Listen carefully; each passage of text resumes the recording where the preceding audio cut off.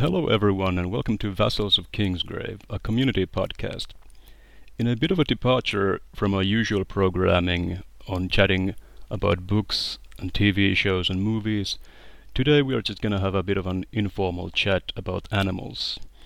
I'm your host Peter, I'm known as Shellfish on the forums and Discord or whatever, the interwebs, and today I'm joined by Jock.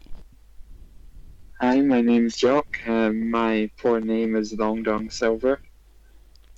And Abby. Hi, Abby, or Daceymormont. And Sara. Hi, Sara, aka DrBlood. Alright, so this is actually something that I'm hoping might turn into a series of podcasts called Creature Chat. I got the idea.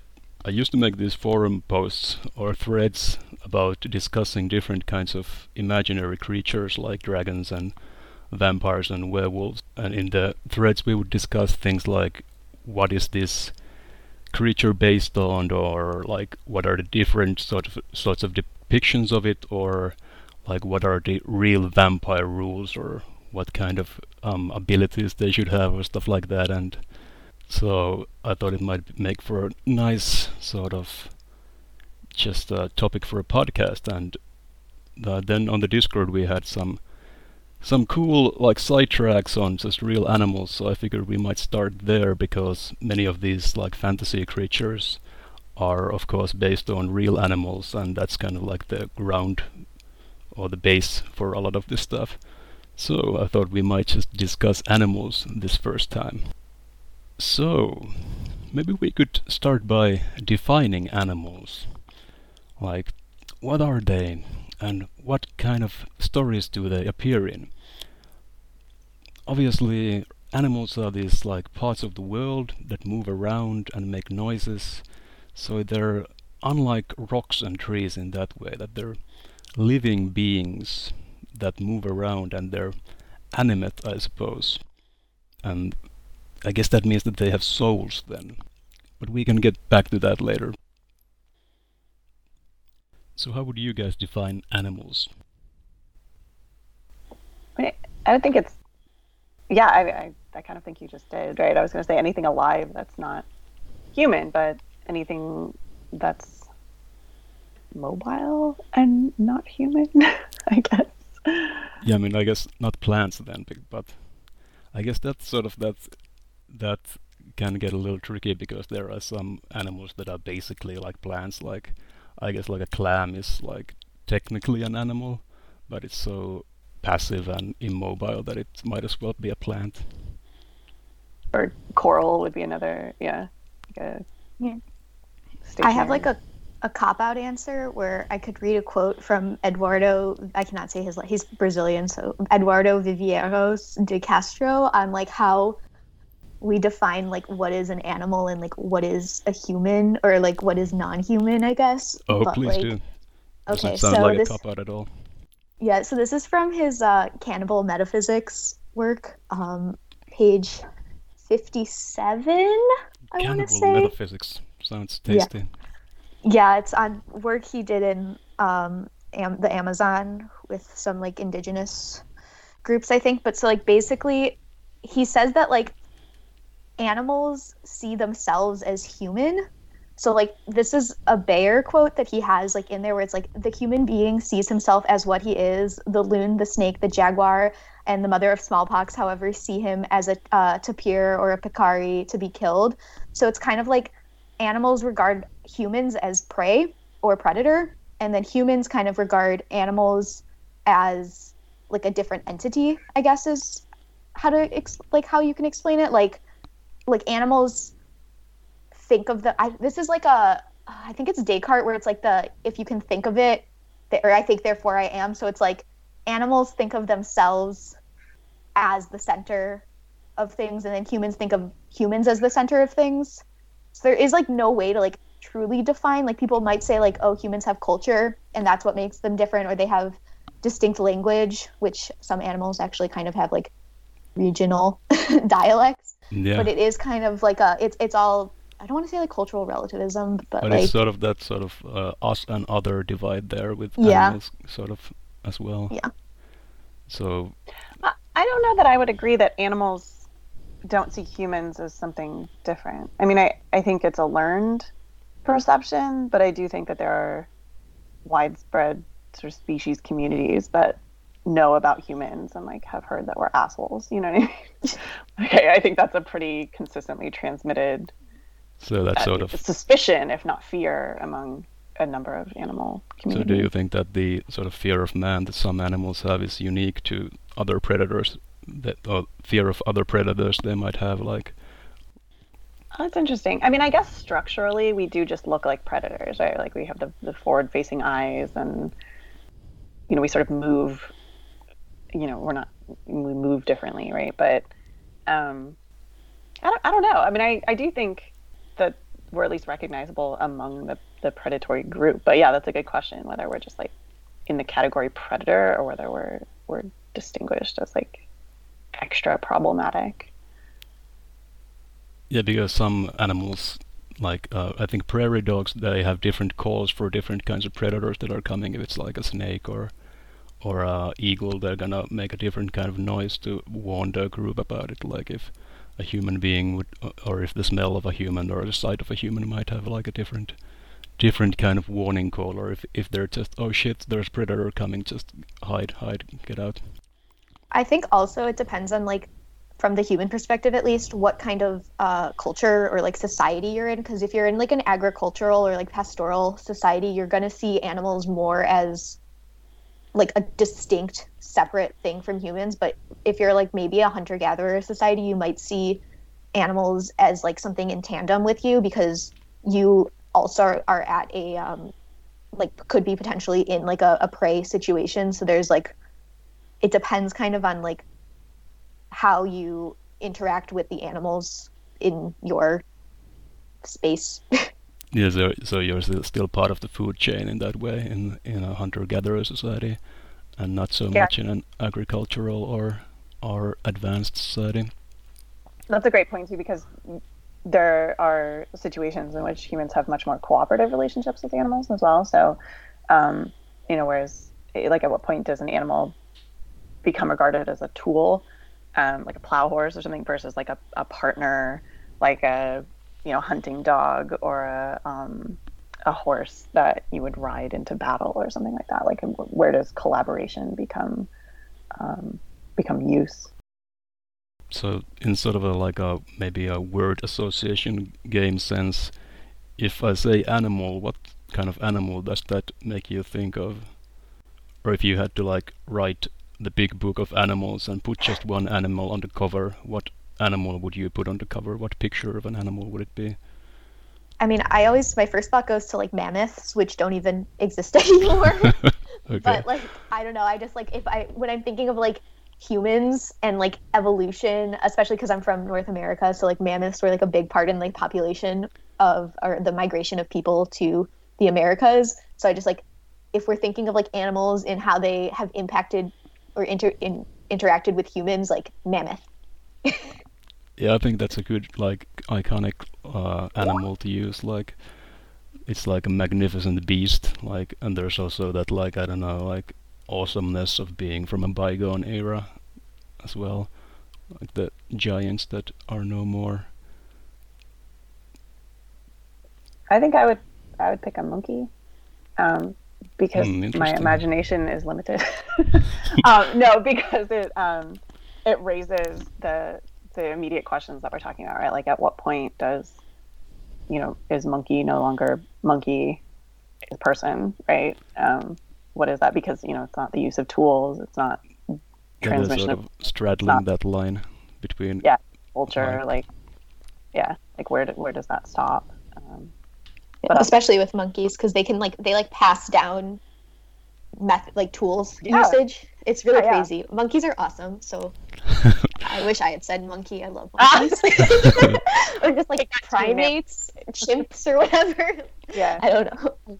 But what kind of monkey would be on the cover of the big book of animals?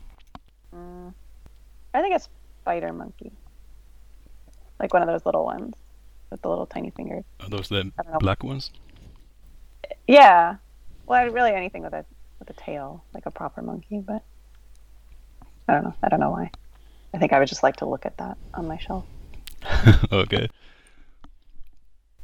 Cool. Well, if I think we've successfully defined what animals are, so maybe we can move on to personal experiences with animals. Like, I guess just maybe talking about our personal relationship with animals, or just some impactful or impressive experiences you maybe had, like with pets or wildlife or stuff like that. Like, well, I, for example, even though I am quite interested in animals and always have been, I've never really had a pet myself, and I haven't had much sort of first-hand interaction with animals. I don't have hobbies that involve animals like horseback riding or hunting or fishing, and nor have I worked with animals, so it's more of an abstract interest for me, I suppose. You've never had a pet? No, never. My brother had a hamster when I was young, but it escaped and died of depression in the end. Oh no. I had a snake that refused to eat mice and died, I think, also of depression, honestly. Like, he kind of just wasted away. It was really pathetic, actually. Like, he would just stare at them. Like, I don't know. When was this? Like how old were you? I was in college. I thought it would be cool. Okay, The snake was nasty, though, so did you feed it live mice? Or try to eat Yeah, it? well, I think you start with pinkies, which are like the hairless, like the baby ones, and then I think he was too young when I started trying to feed him ones that were alive, and I think the first one that was in his cage bit him, and it like upset his sense of the world, and so he just like was afraid of the mice, which I think was like very confusing also for the mice, because I think they kind of went to their encounter with him like resigned to their fate, and then he wouldn't go anywhere near them, and anytime they touched him he would like jump and slither away, and they would kind of just look very confused.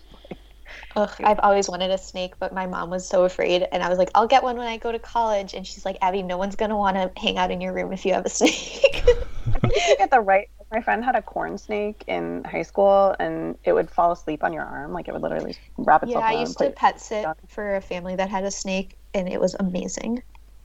Yeah, mine was a dick. He would bite me whenever he got the chance, and if I came near his cage, he would tap his tail on because he was king snake, right? So they eat rattlesnakes, and he would tap his tail on the side, so it would make like a rattle sound. And I'm like, I know you're not a rattlesnake. Like, what are you doing? Like, why are you like this? But he was.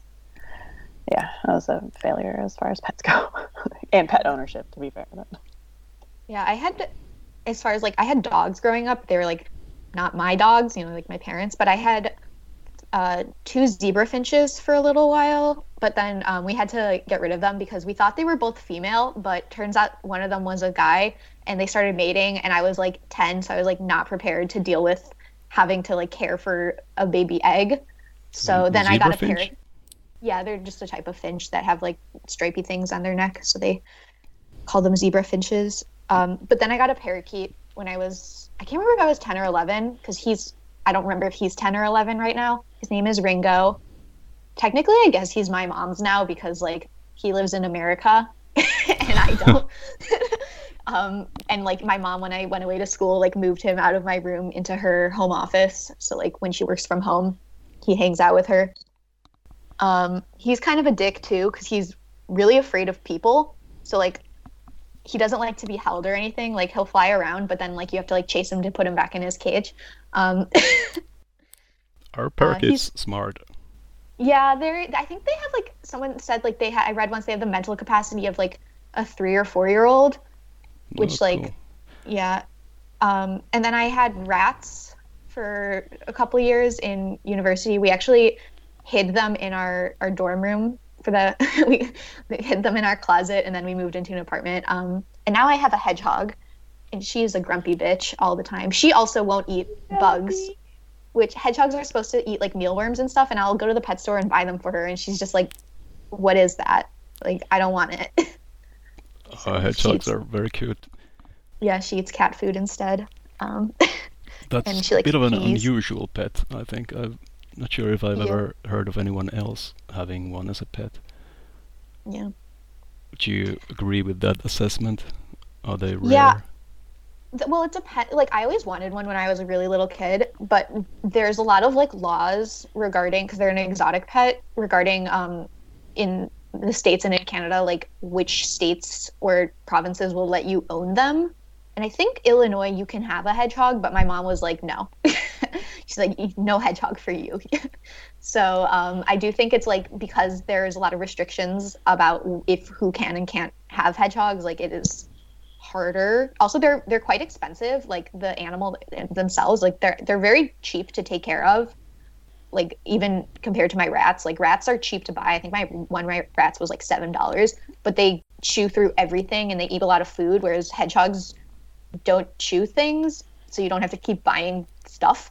And she doesn't eat them. They're like tiny, so I can have a bag of cat food and it'll last me like a month and a half. So she's very cheap to maintain. So they're pretty sensitive though, aren't they? Like, aren't they kind of difficult to... Yeah, so I was a little worried because they can go into like hibernation and like they'll die if they do that. But like, and I was a little worried because like I live in Quebec, so our winters are pretty bad.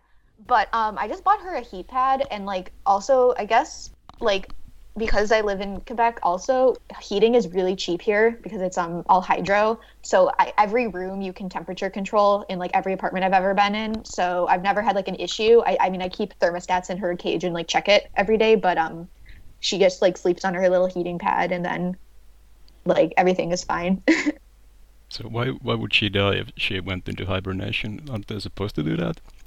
I think because like in the wild, I think it would be like they have more like fat stored up or something. I don't really know why like it's dangerous for them in captivity to go into hibernation, but like you can wake them up if you catch it early enough, but like otherwise I think it's probably because they don't have enough like fat stores or something.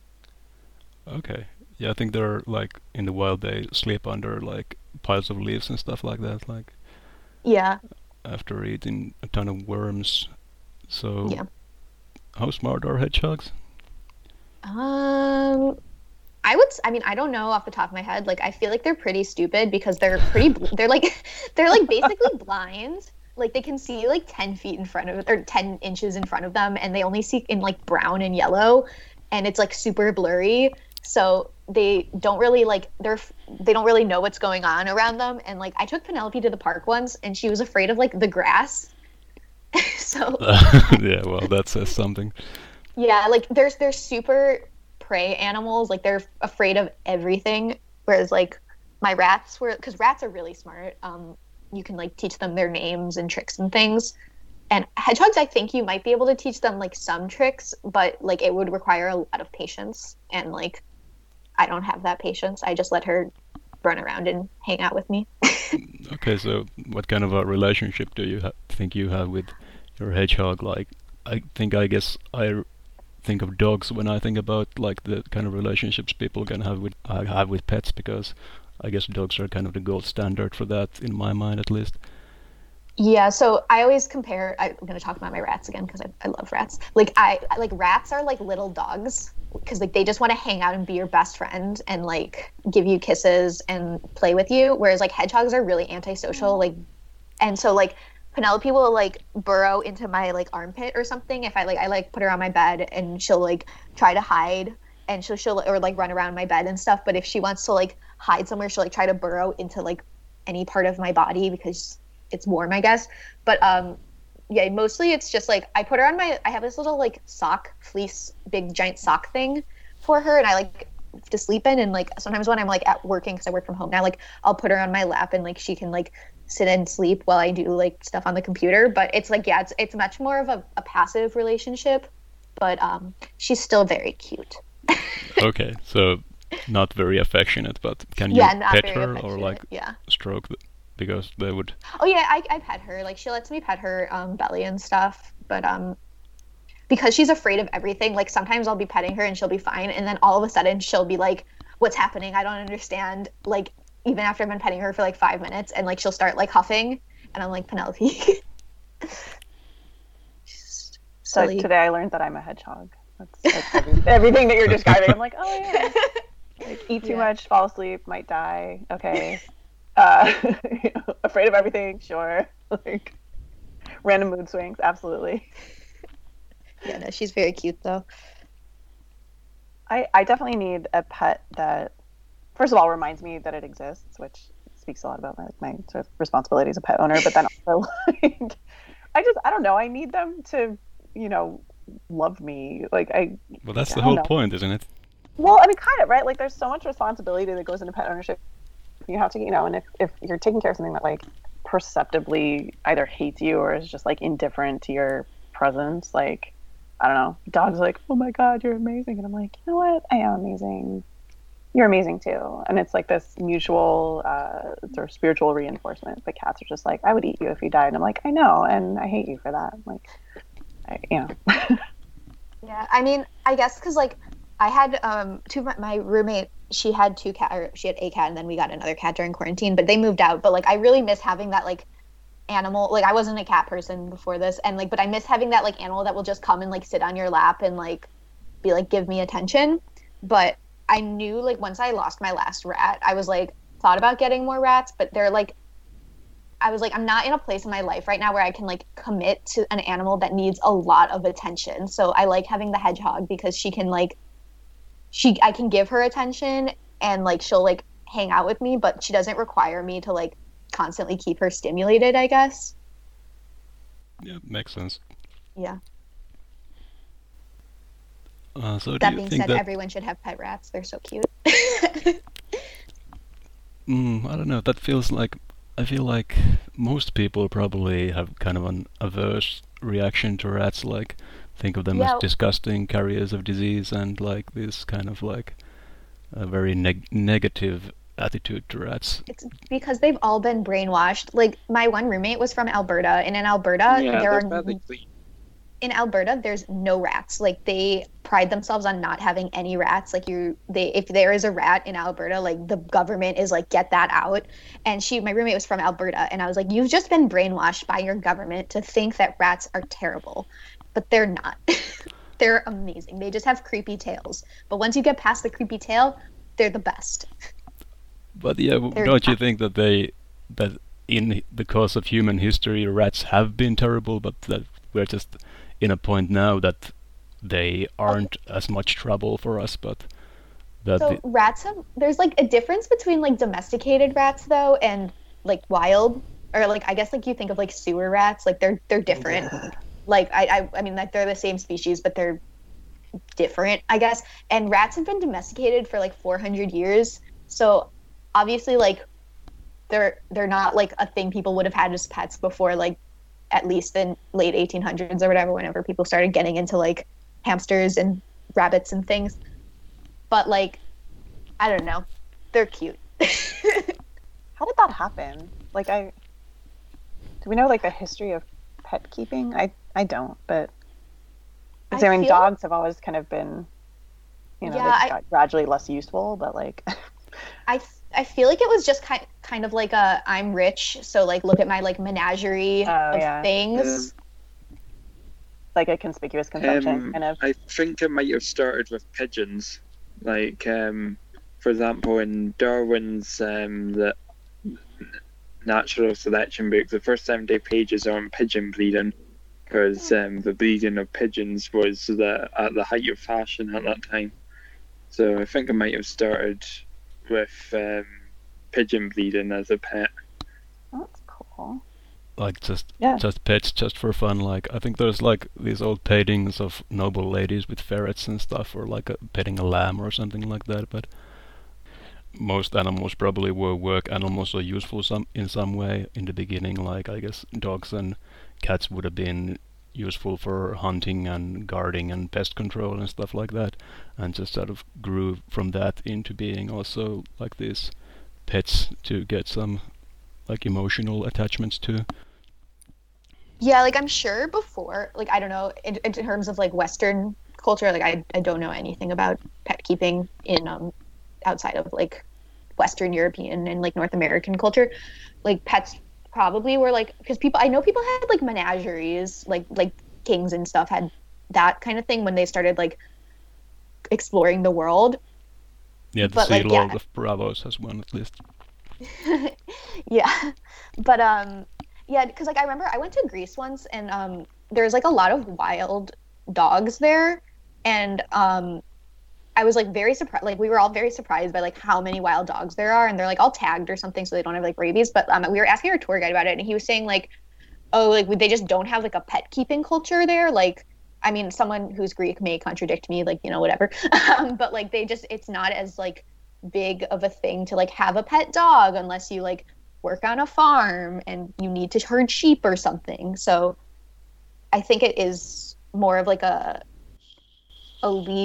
capitalist, like if you have a society that has like a lot of leisure time, I guess, if that makes sense. Yeah, makes Yeah, sense. well, I mean, I think, Peter, to go back to the like paintings of the sort of medieval paintings of women with, yeah, like an ermine or whatever. Like, I think in that case it was a prestige thing. Like, you know, I don't need to eat this lamb. I can keep it and raise it as a child. Or like, but and also I think with like more exotic things like a monkey or whatever, like anything, you know, that royalty would exchange. Like, you know, somebody mailed Queen Elizabeth an elephant, and she was like, "Ugh, this eats too much," and sort of put it away in the tower. But yeah, I'm very interested in the sort of mundane, you know, yeah, like a hamster. Like when somebody like, "Hey, I'm gonna keep this in my house and give it some snacks." Like it just seems like a different.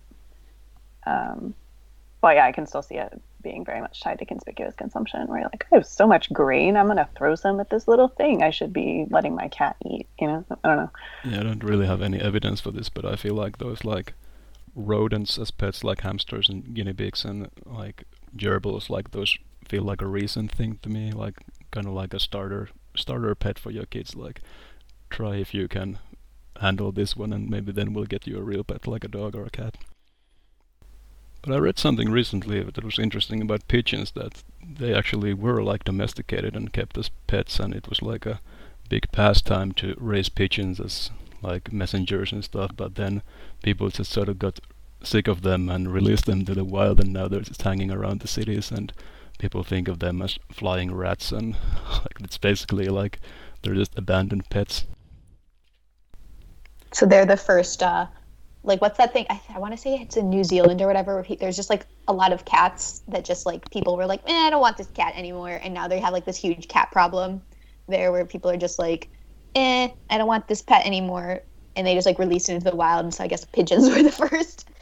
Yeah, I guess, I mean, they call those like summer cats in Finland. Like, I'm not sure if that's a worldwide phenomenon, like you get your kids a pet for the summer, but then you don't want to take care of it anymore, so you just chuck it in the wild. Oh my god.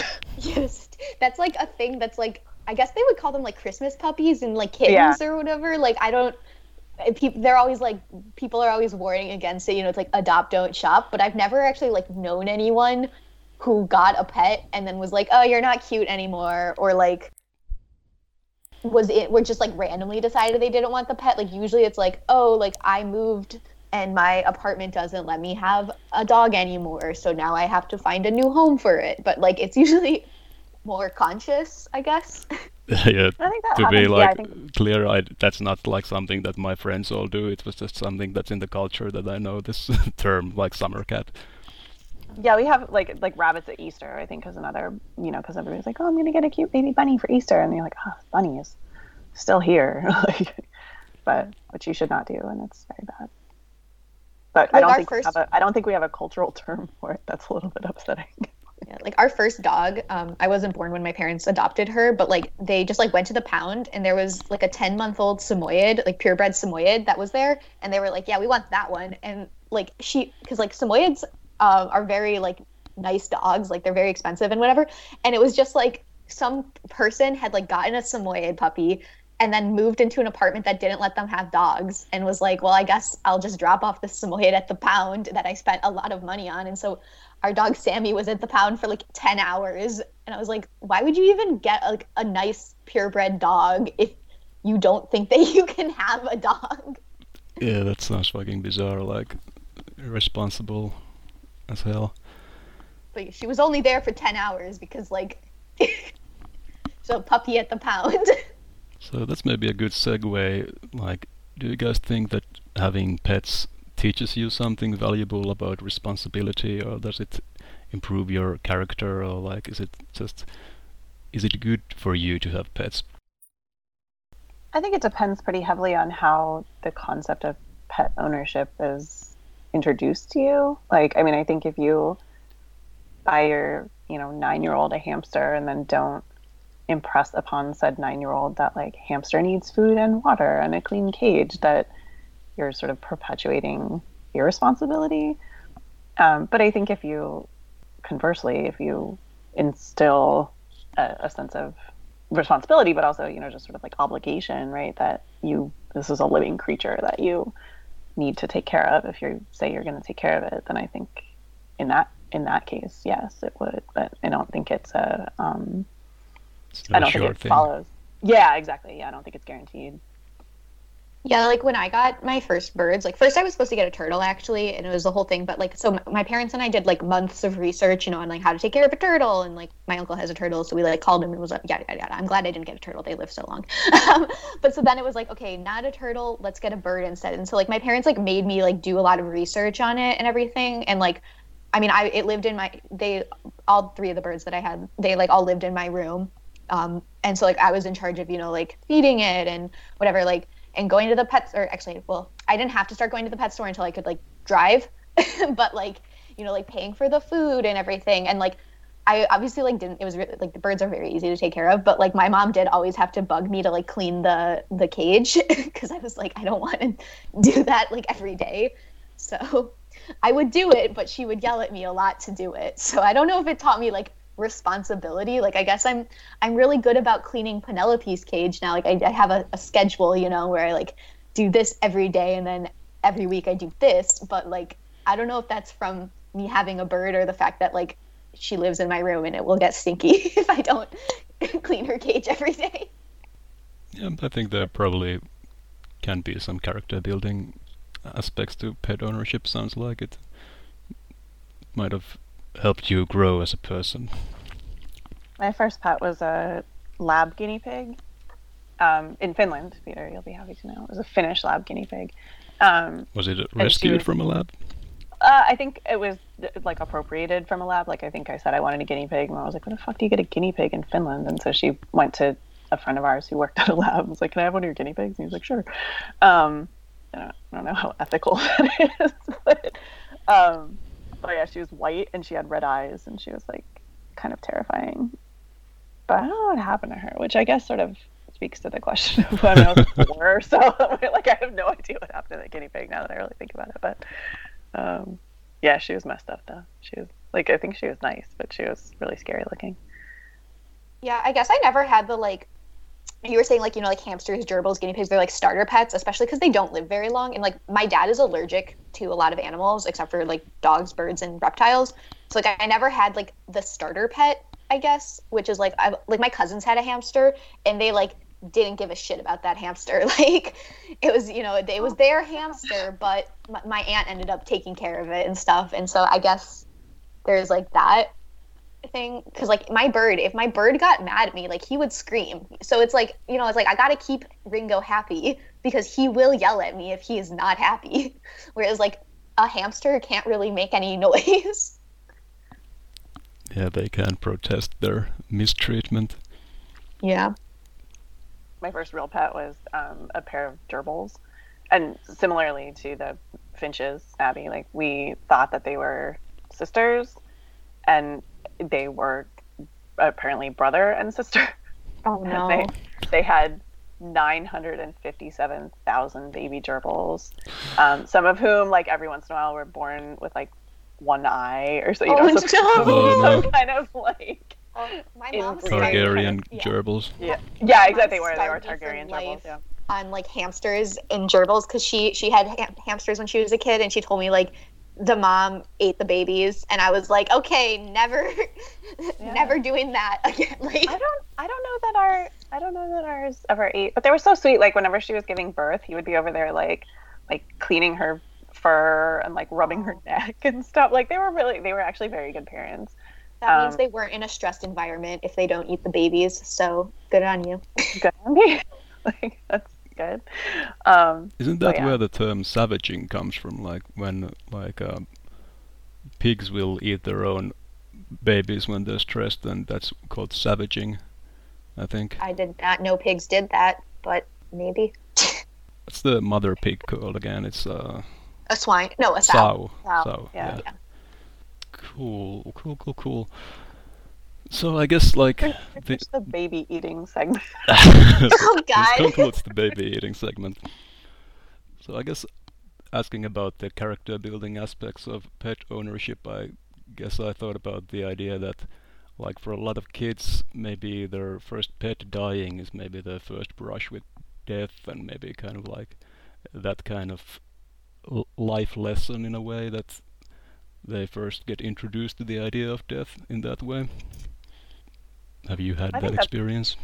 I think that's true. I don't specifically remember any of my pets dying, which is like a really weird gap in my like I don't know where any of those pets went. That's so upsetting. But anyway, my daughter was 3 when one of our dogs died, and that was really hard because like she was still asleep when he just passed in his sleep. But yeah, like I was devastated because we'd had him for like 15 years, and then when she woke up, I was like, I had to explain suddenly, like, you know, this concept of like mortality. Like, it was very, sometimes. it was messed up. So we told her that he went up to the stars, and I let her say goodbye to him before I took him away, and she was like, she had this very insightful moment where she was like, well, that's not Mr. Puck, and I was like, what do you mean it's not Mr. Puck? And she's like, he's not here anymore. And I'm like, all right, well, you're dealing with this a lot better than I am, but the okay. body is no longer him. Yeah, it was really amazing though, because like she had never, you know, I don't know, she had no sort of intrinsic, it must have been some kind of intrinsic frame of reference for her, because she was just like, it was very matter of fact, and she was just like, oh, it's not him anymore. And I'm like, okay. So, but yeah, that we definitely would not have had that conversation if it hadn't been for Mr. Puck. Yep. When my dog Sammy died, I was like 4, and I remember like we had her put down because she had a hip problem, and like I think I remember like my dad saying he was gonna take her to the groomers, and then like he came home and like she wasn't there, and like I was like, what happened to Sammy? And he was like, oh, she like got really sick on the way to the groomers, and like she had to like be put down or whatever. And like I don't remember being like upset about, like I don't remember having a feeling about it because I was like 4. But then we got another dog like right away. But when my dog Juno died, like I mean I was 16, and like that was like, I mean I hadn't lost like any grandparents or like any important family, and like oh my god, when Juno died, I was like, that was so bad. Like that's the only time I've ever seen my dad cry was like when we had to take him to be put down, and like that was just I was like so sad forever, and like so bad. Oh, yeah, I've heard a lot of times that people say that the death of a beloved dog is like harder than the death of a distant grandparent or something like that, that it hits you harder for some reason. I still have dreams about my dog Juno. Like I'll have a dream that like he is alive, and like and it's been, I was like 16, so it's been like 5 years, and I'm like, nope, it's not there anymore. Aww. Yeah, I've read that the grief is harder to process in a lot of ways, because not only like the kind of emotional proximity, but also the fact that there's less consistent space, at least in Western culture, made for the mourning of a pet than there is for a human being. So you know, you can be emotionally as devastated, or it's, you know, as profound a loss, but the kind of the space that's made in culture for it is less consistent. So you know, you say like, oh, I lost my dog, and some people understand what that means, and then other people are like, oh, just get another one, you know. So there's less of a like that's a consistent allowance for mourning, so it can be harder to process sort of on an individual basis.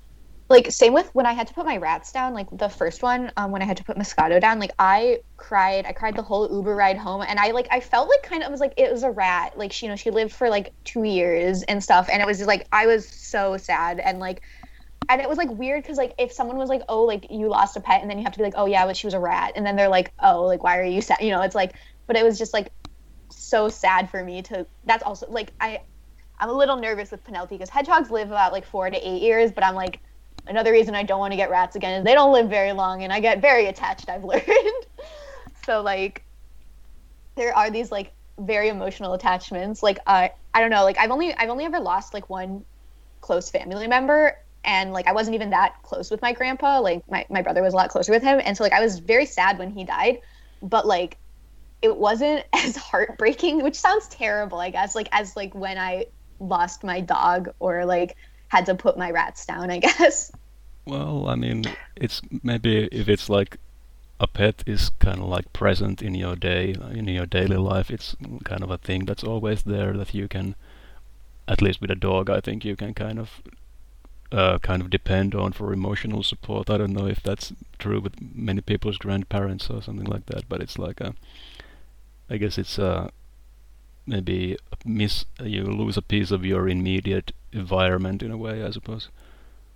I think that's true, and I think also that, at least for me, like there was a sense, because 2 of my dogs just passed on their own, and then the 3rd one I had to put down because she had cancer, and she's still, I mean, like I was close to all of them, but I think the fact that it was my decision ultimately made it like that much more devastating. And I mean, she was basically comatose, so it wasn't like I was like, I don't want to deal with this anymore, but like it was there's a sense of like guilt or whatever that comes with it. And I think too, even when that's not the case, that with humans, ideally you have like a sense of closure, or you can achieve a sense of closure. And I know that's not always the case either, but it's a possibility. Whereas I think like you can't like confirm with your dog that they're like okay with that. I don't know. It's just, man, this took a really dark turn. Yeah, well, mortality, it's a bitch. Anyway, do you guys have anything more on pets, or should we move on to animal intelligence? I have 5 dogs and a cat. Wow, that's like a fucking herd. Yeah. 4 Dogs are stingers and a amazing. cocker. Yeah, they're the best. Will you tell us their names? I love their names. Noodle, Teddy, Mogwai, Big Boy, and Buna. And Crispy the cat. My friend that I'm moving in with, once my lease is up, she has a foster dog and she wants to adopt him. He's in like a court case right now or whatever over like sad things with animals. But I am very excited because he's a big like Great Dane, so he just wants to like lay on you, and I'm very excited to live with him. Nice. So, Yeah, when you Jock, said the is dog it is having the 5 court dogs case? like, doesn't that get like, is it a lot of work to have 5 dogs?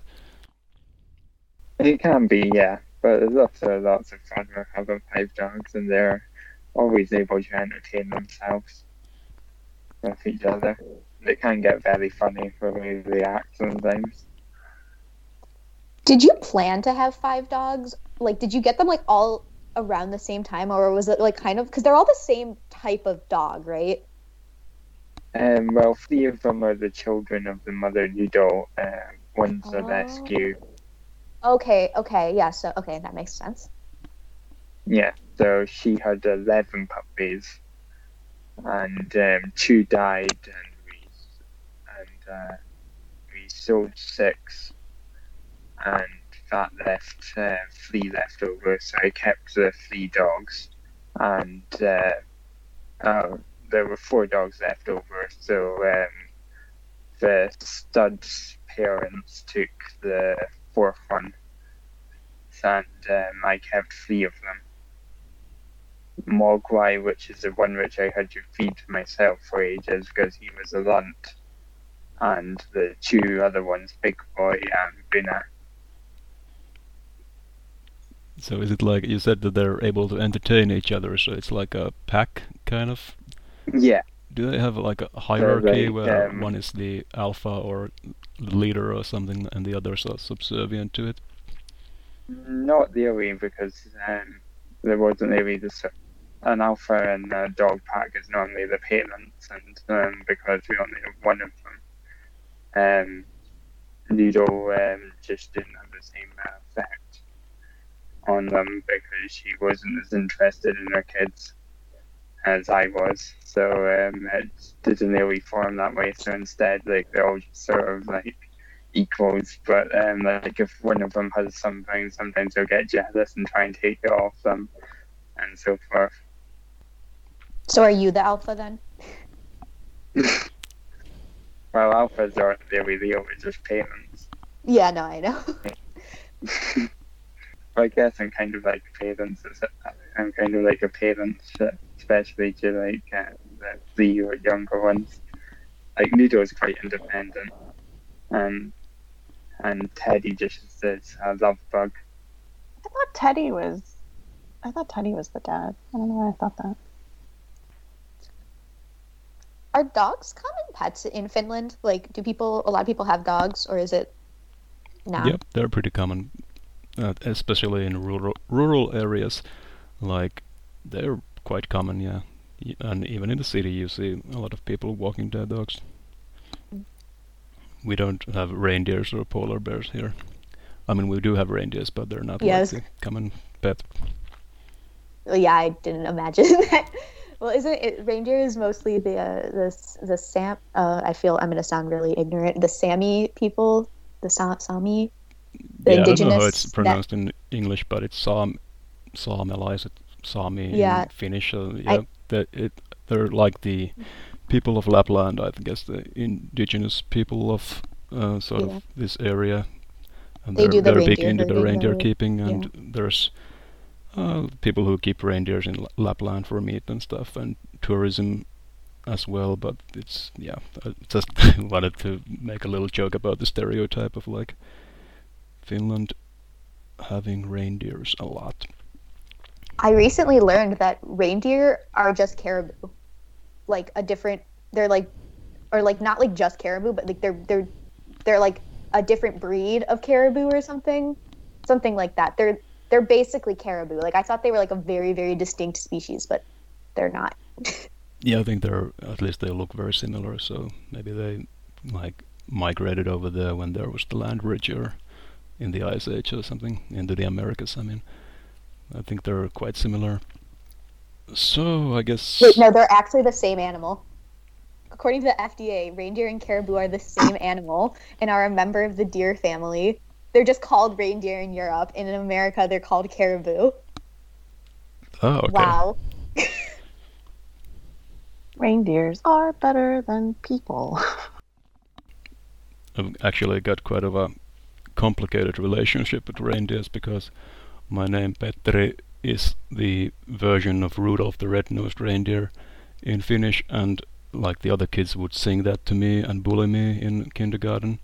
So reindeers are a little triggering for me. Oh no. Wait, what do you mean it's the version of... Well, like the song Rudolph the Red-Nosed Reindeer is Petteri Punakuono in Finnish. The translated version of the song. So I guess we could move on from pets to to animal intelligence and behavior. Like, I guess in terms of behavior, I was thinking about something we discussed earlier: what separates animals from humans, and like, and intelligence is obviously a big part of that, because we as humans like to think of ourselves as the most intelligent animal, and think that we are the only ones with culture, with language, with buildings, with tools. But obviously there are some animals that do have those sort of distinct features as well. Yeah, so I actually have I had to do a unit on this when I was studying whaling, because like people say that like, you know, like they're like, oh, dolphins are like the smartest animal, you know, outside of humans or whatever. And there's like a lot of debate because there's no way to like actually determine how smart an animal is. Like, you can't, even for humans, there's like no universal test to be like, yes, this means that you are smart and you are not as smart. So like they do it with dolphins being the second, isn't it? Because their brain to mass is second after humans. Yes, so that's like one way to do it. So like you can do like the brain to body weight, and like that would give them like, so like that, like humans have the highest brain to body weight, and then dolphins have the second highest, and then it's chimps, elephants, and baleen whales. But if you can also like test based on like problem solving and stuff. And like if you test based on like how much their problem solving is like resembles to humans, like dolphins actually like rank like fourth below. I don't know what this animal is. It's a langur. It's like langur, mink, ferret, and like you wouldn't really think of those animals as like. Is it like a weasel? Yeah, I think it's part of like the ermine whatever. But so like There's no like way to kind of be like, yes, like this means you are smart. Yeah, I'm surprised in problem-solving octopuses aren't near the top. Langurs are monkeys. Oh, okay. In my notes, I have, if you are good at problem solving, that's usually like a strong trait in carnivorous animals, and by this standard, dolphins and porpoises may be more intelligent. And that's also why like foxes and like cats are like considered smarter than like cows or like sheep, because like they're prey animals, I guess. Yeah, so problem solving, would that be in sort of a lab environment where they would like have different sorts of boxes with levers and buttons to push to get like a cookie or something? Yeah, I think something like this, or like that, or like how they like figure out a situation, and like how a human would figure out a situation, and then like how that compares, I guess, is where that list that I gave with the langur, mink, ferret, dolphin, monkey, cat, rat, squirrel. So they're good at puzzles. Yeah, I think that's what it is testing. And so that's like, you know, if an animal is good at puzzles, does that mean it's smart? Like, I don't know. Because like in the wild, I tend to think of like more sort of, I guess, having more complicated plans. Like I think wolves and dolphins and other sort of group hunting animals have these, like a group of dolphins will drive a school of fish to like another group of dolphins that are waiting for them, and I think wolves do that as well, and maybe like lions too, but I don't know if that's intelligence or planning in a way, or if it's just instinct, or can you say that they've made a plan and are acting it out? Dolphins. I used to love dolphins when I was little. Like I desperately wanted to be a marine biologist and like study them and swim with them and stuff. And the more I learn about them, they are truly horrifying creatures. Have you seen the pink dolphins that like live in the Amazon River or whatever? Yeah, they're freaky looking. Yeah, they are. But they're like, they keep sex slaves and stuff. Like dolphins are messed up. They have salt lives. They do. They do. They do, and that's not okay. Yeah, a lot of animal sexual behavior is quite disturbing when you think about it, but yeah, I guess there's this tendency to think of animals and nature as kind of pure and good, and like humanity as like a corrupting influence on it, but I don't know how you square like morality with animals and stuff like that when you look at the like for example the sexual behavior or like violence and stuff like that. It's just, but I don't know. Yeah. Well, it's like I think about ducks when I think about that, because it's like the female duck has literally evolved so that it's harder for the male duck to mate with her. Yeah. And it's like, again, it comes down to this like culture versus like, is that how we tell what a human versus an animal is? Because like in human culture, like that's bad, but we see it with an animal and we're like, well, it's just survival. It's just, I don't know. Yeah, I mean do they have an option to do it differently? I don't know, because I suppose some animals do have sort of like more, I don't know, would we say civilized or gentle ways of mating as well, but like that's just the way that the ducks have been doing it for eons, I suppose, and it seems to be working for them. But yeah, I don't know. Or it's like, I think like silverback gorillas, when like a new male takes over, like if he ingratiates himself into the society, like he kills all the boys because he's like, nah, gotta be my offspring. When a lion takes over the pride, they kill all the cubs from the previous. Yeah. So Simba got off cheap, is what I learned today. The other day I learned also that penguins regularly practice necrophilia. Yeah, I read that as well. I think it's something about like they mistake the corpse that's lying down for like a female in a submissive position. Why did you have to tell me that? Like, I was listening to a podcast about penguins, and like I did learn they're not actually monogamous. It's just like usually they tend to like go back to the same places, and they're like, if this is working, it's working, but like whatever. And that was a little disappointing because I love penguins, but I did not need to know the necrophilia thing. Oh, really? Yeah. Yeah, I think like one of the first polar explorer guys, like he was really upset by the behavior of penguins, and he like kept those notes out of the things he published, and it only came out like years later that he was like traumatized by what he saw. He bowdlerized the penguin behavior. Yeah. Ugh, I really want to be like one of those people who just like lives in Antarctica during the summer and like counts penguins. Like, it just sounds like such a great job. Yeah, but how would you tell them apart though? I don't know. I think you tag them. But like I remember I listened to this podcast, this nature podcast once, where they literally just like interviewed this old man who's like for like 40 years just been counting penguins. This is like his job, is he just goes to Antarctica and counts penguins. Living the life.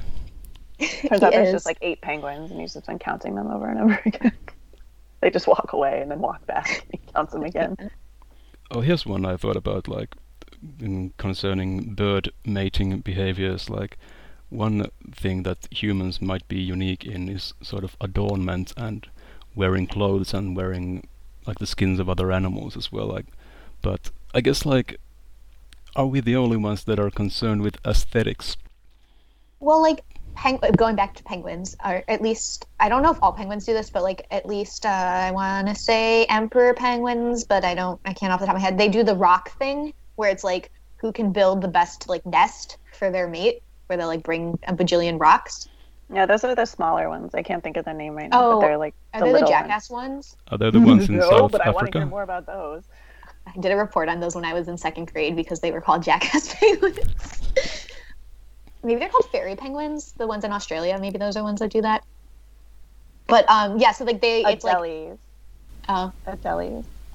Yeah, but like so like they technically it's like who can make the best nest. But that's again it's more kind of like to keep the egg warm, but it is like how they'll kind of like determine the mate being pretty nice. Well, there are lots of birds that are very aesthetic based, aren't they? Right? Like, so they're the ones that do the dances. Yeah, the birds of paradise. Yeah, and then there's one that like has to clear an area of the forest. I watched this whole thing about it where it was like if a leaf falls, he like freaks out and runs over and clears it because when the female comes, his area has to be completely clear. She's like, no. I think that might be from David Attenborough's Planet Earth series, where there's one bird of paradise who's like preparing his dance arena or the stage for the mating display.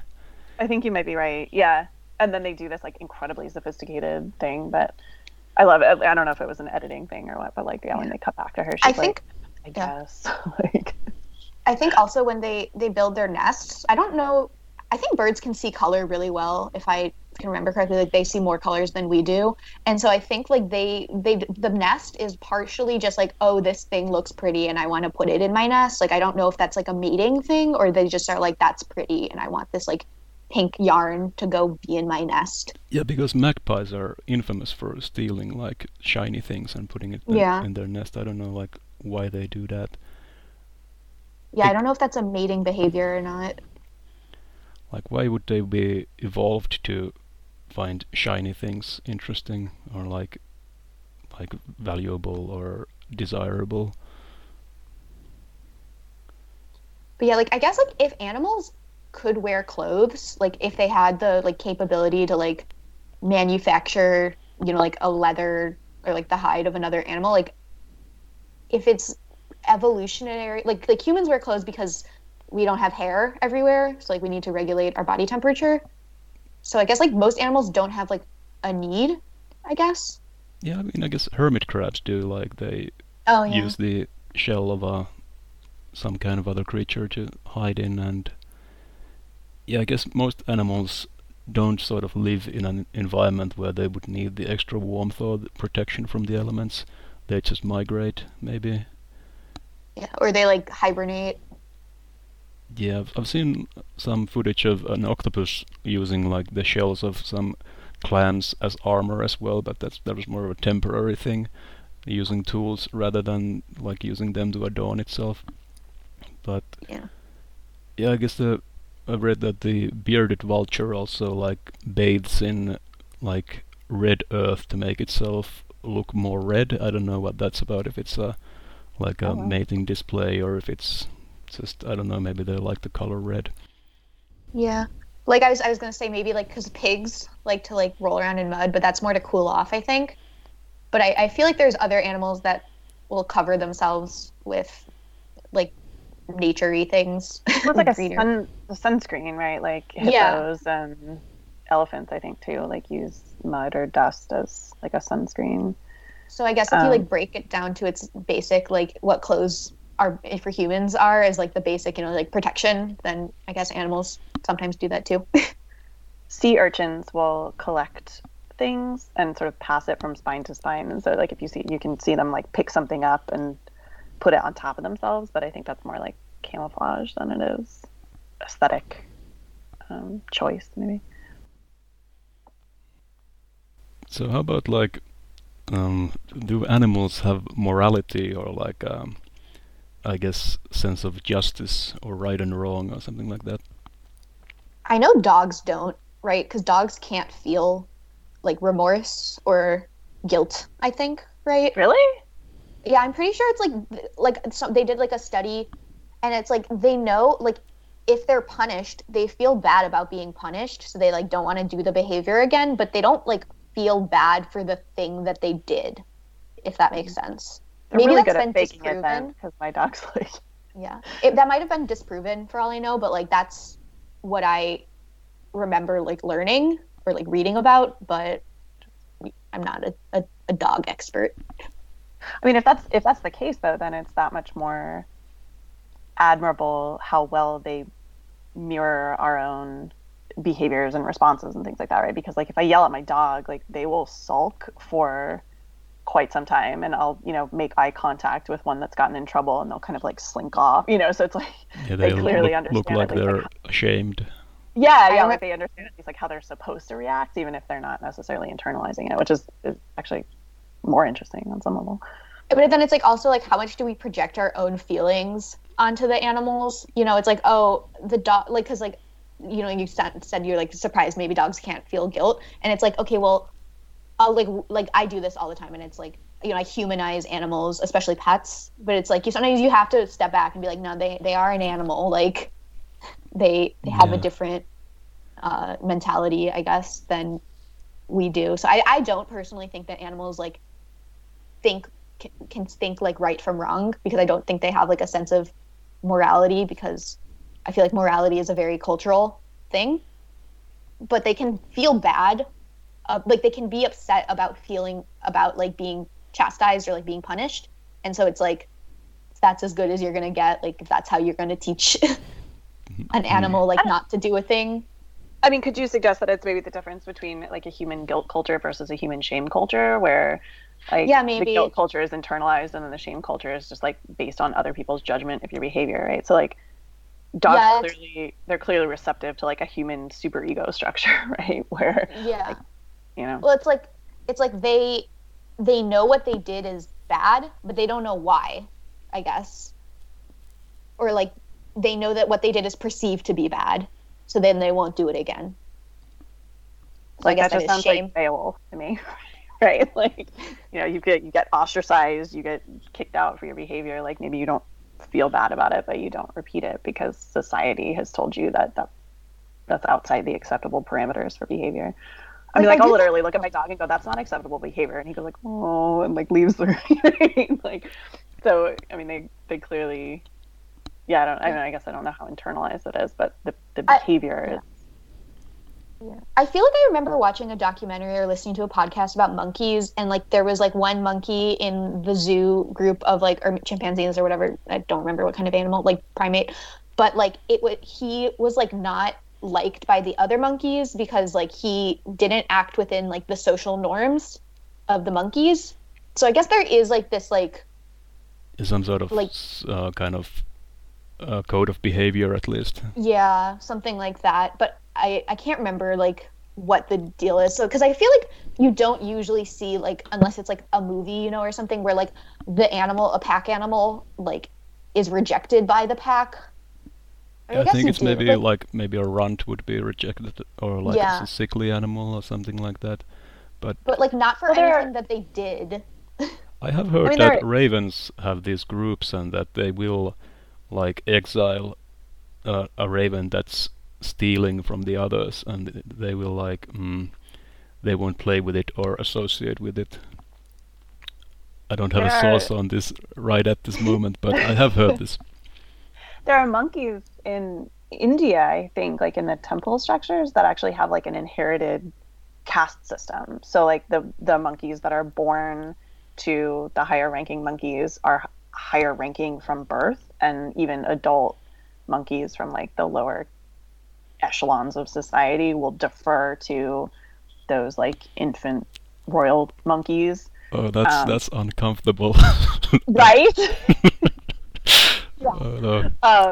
But so like it's based on like who your mother is. I think it's like a matriarchal structure, but like from the very beginning, like from birth, the social ranking is dictated. I think unless there's like some kind of split in the troop, like if it gets too big, then the hierarchy like reshuffles. But yeah, it's like this innate caste structure essentially. Like I don't know if that's really cool or like really worrying.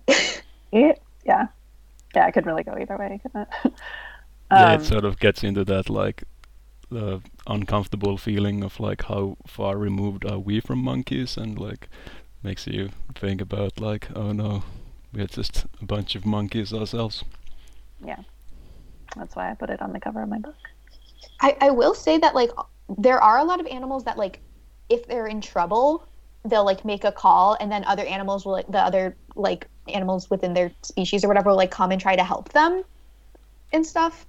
So I guess there's like a sense of responsibility that you could it's like a survival thing also. Safety in numbers at least. Yeah, but like if you want to like anthropomorphize it as like, oh, I have a responsibility to help this. Like whales do this. They have like distress calls that like attract their relatives to them. Well, they've done studies too that suggest that I think like monkeys and dogs, at least that I'm aware of, they have a sense of like fairness or equity, right? So that if one creature consistently gets more like cookies or grapes or whatever, that the other ones will refuse to do the task or like be angry at that, so they have at least a sense of quantity. And fair pay and stuff like that, which is there's that video of the capuchin monkey fairness experiment where one monkey is getting grapes for the task and then the one is getting cucumbers for it, and the cucumber getting one is like, what the fuck, what the fuck, give me grapes. I have seen that. yeah totally. But I mean, so that that suggests that there's a sense of like fairness or it's like I don't want to be like cynical about it, but it's like to me like even that is like something that you can like break down into like a survival tactic, because if one member of the group is like weaker, I can't think of the turn of phrase that we use, but like is not pulling their weight, like it's going to pull the whole group down. So you got to make sure everyone is fed so that everyone can do their thing or whatever. But like I don't know. But I can see why that would be a motivation to share. Yeah. But I feel like the indignation of like not being on the receiving end of that equality is like a different impulse. Maybe. Yeah, that's fair. Yeah, I don't know if that's like attributing human emotions and thoughts to them, or if it's like that we do share that thing with them. It's hard to distinguish between the two. Yeah. I guess another thing is like awareness of mortality that seems to be like, at least in a lot of like literature and art, it's like this commonly repeated thing that we're the only thing that knows it's gonna die, and that's like at the base of all our neuroses and stuff like that. But I guess at least elephants, they do grieve their pack members who die, and I feel like they have an understanding of what's happening there. Yeah, I remember I was watching, it was like a Disney nature documentary about an elephant, and his name was Jomo. He was very cute.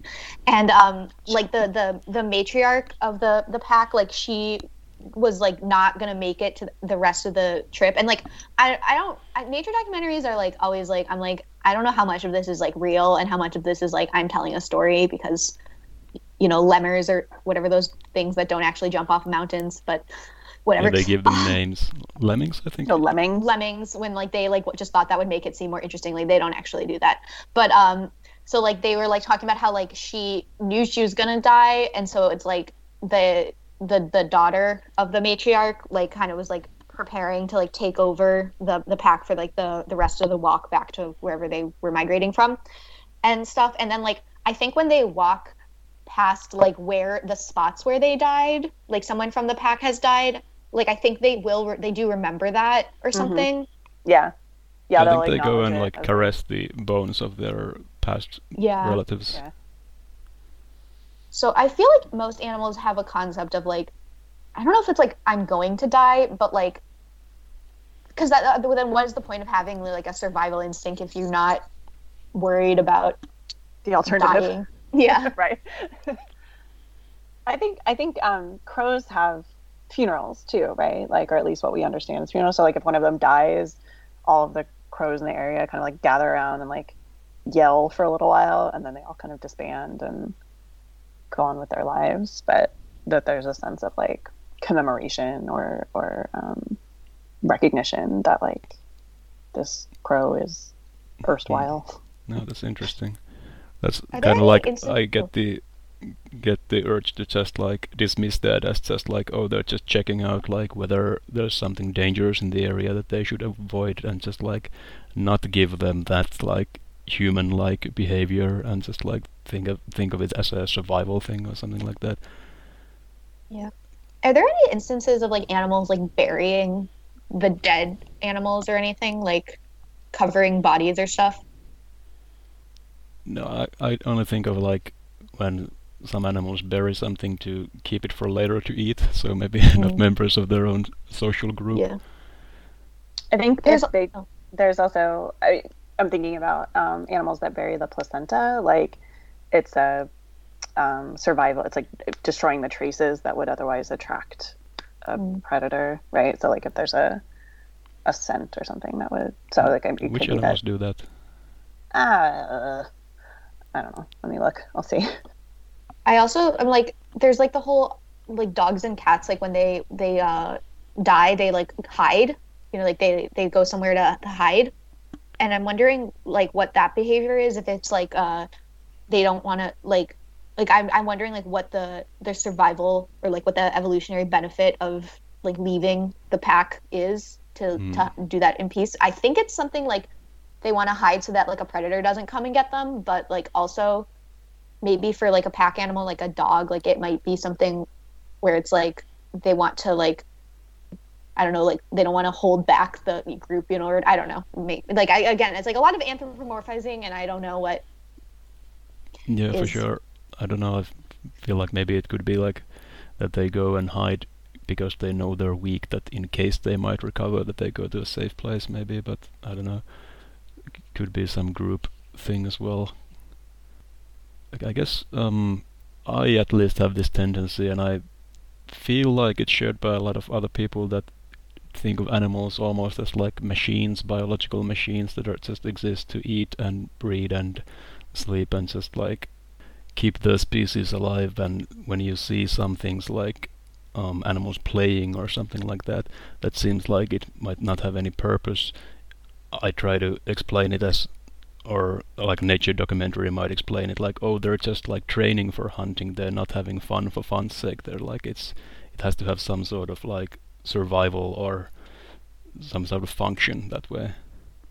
Yeah, I definitely get that way with like non-domestic animals or like animals that aren't pets. Like I'm like, I try not to, but I do like think, when I think about like the world as a whole, I'm like, okay, like things, I want to get really existential. I'm like, things exist to breed, and like that's it, so like they eat so they can survive, so they can breed. But like then I feel very cynical, and I like want to be like, no, when they're babies they just need to be cute and like want to play. But I do think that like playing, because it's the same with humans, like playing like is a way to like develop social skills, right? Yeah. So I do think it teaches, like, because like puppies play, whatever.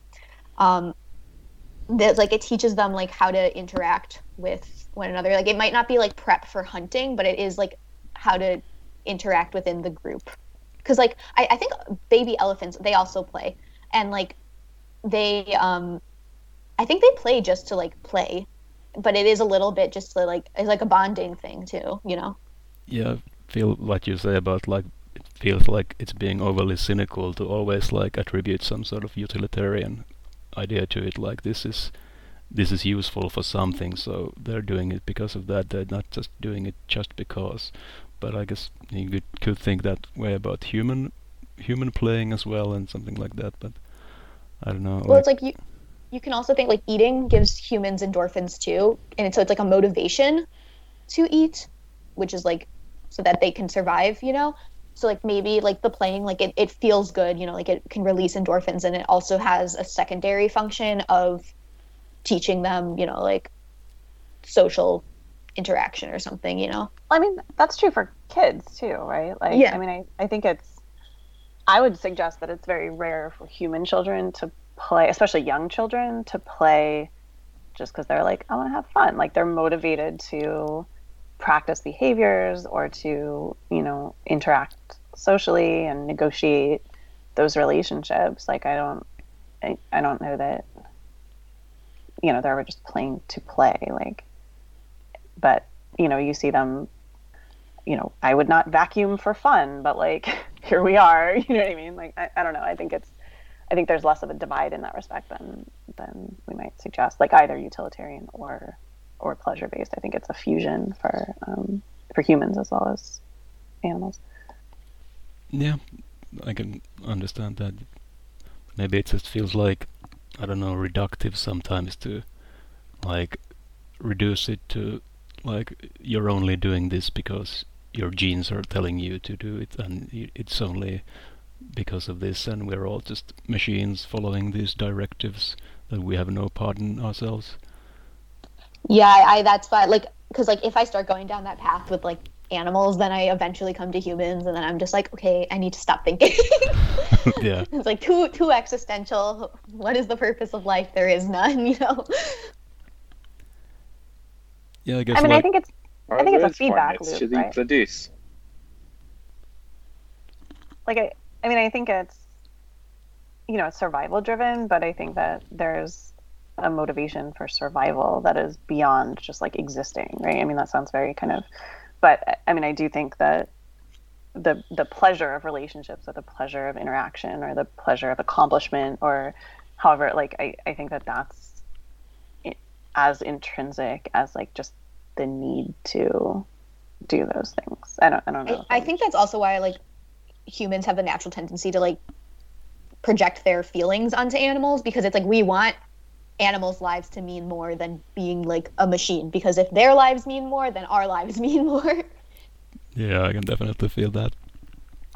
I have a relationship with the crows in our backyard. Like I've been feeding them, especially since quarantine started. Like they would come to the front yard when I was taking the kids to school because they knew that I would throw all of the goldfish out of the car seats, and so that's how our relationship began.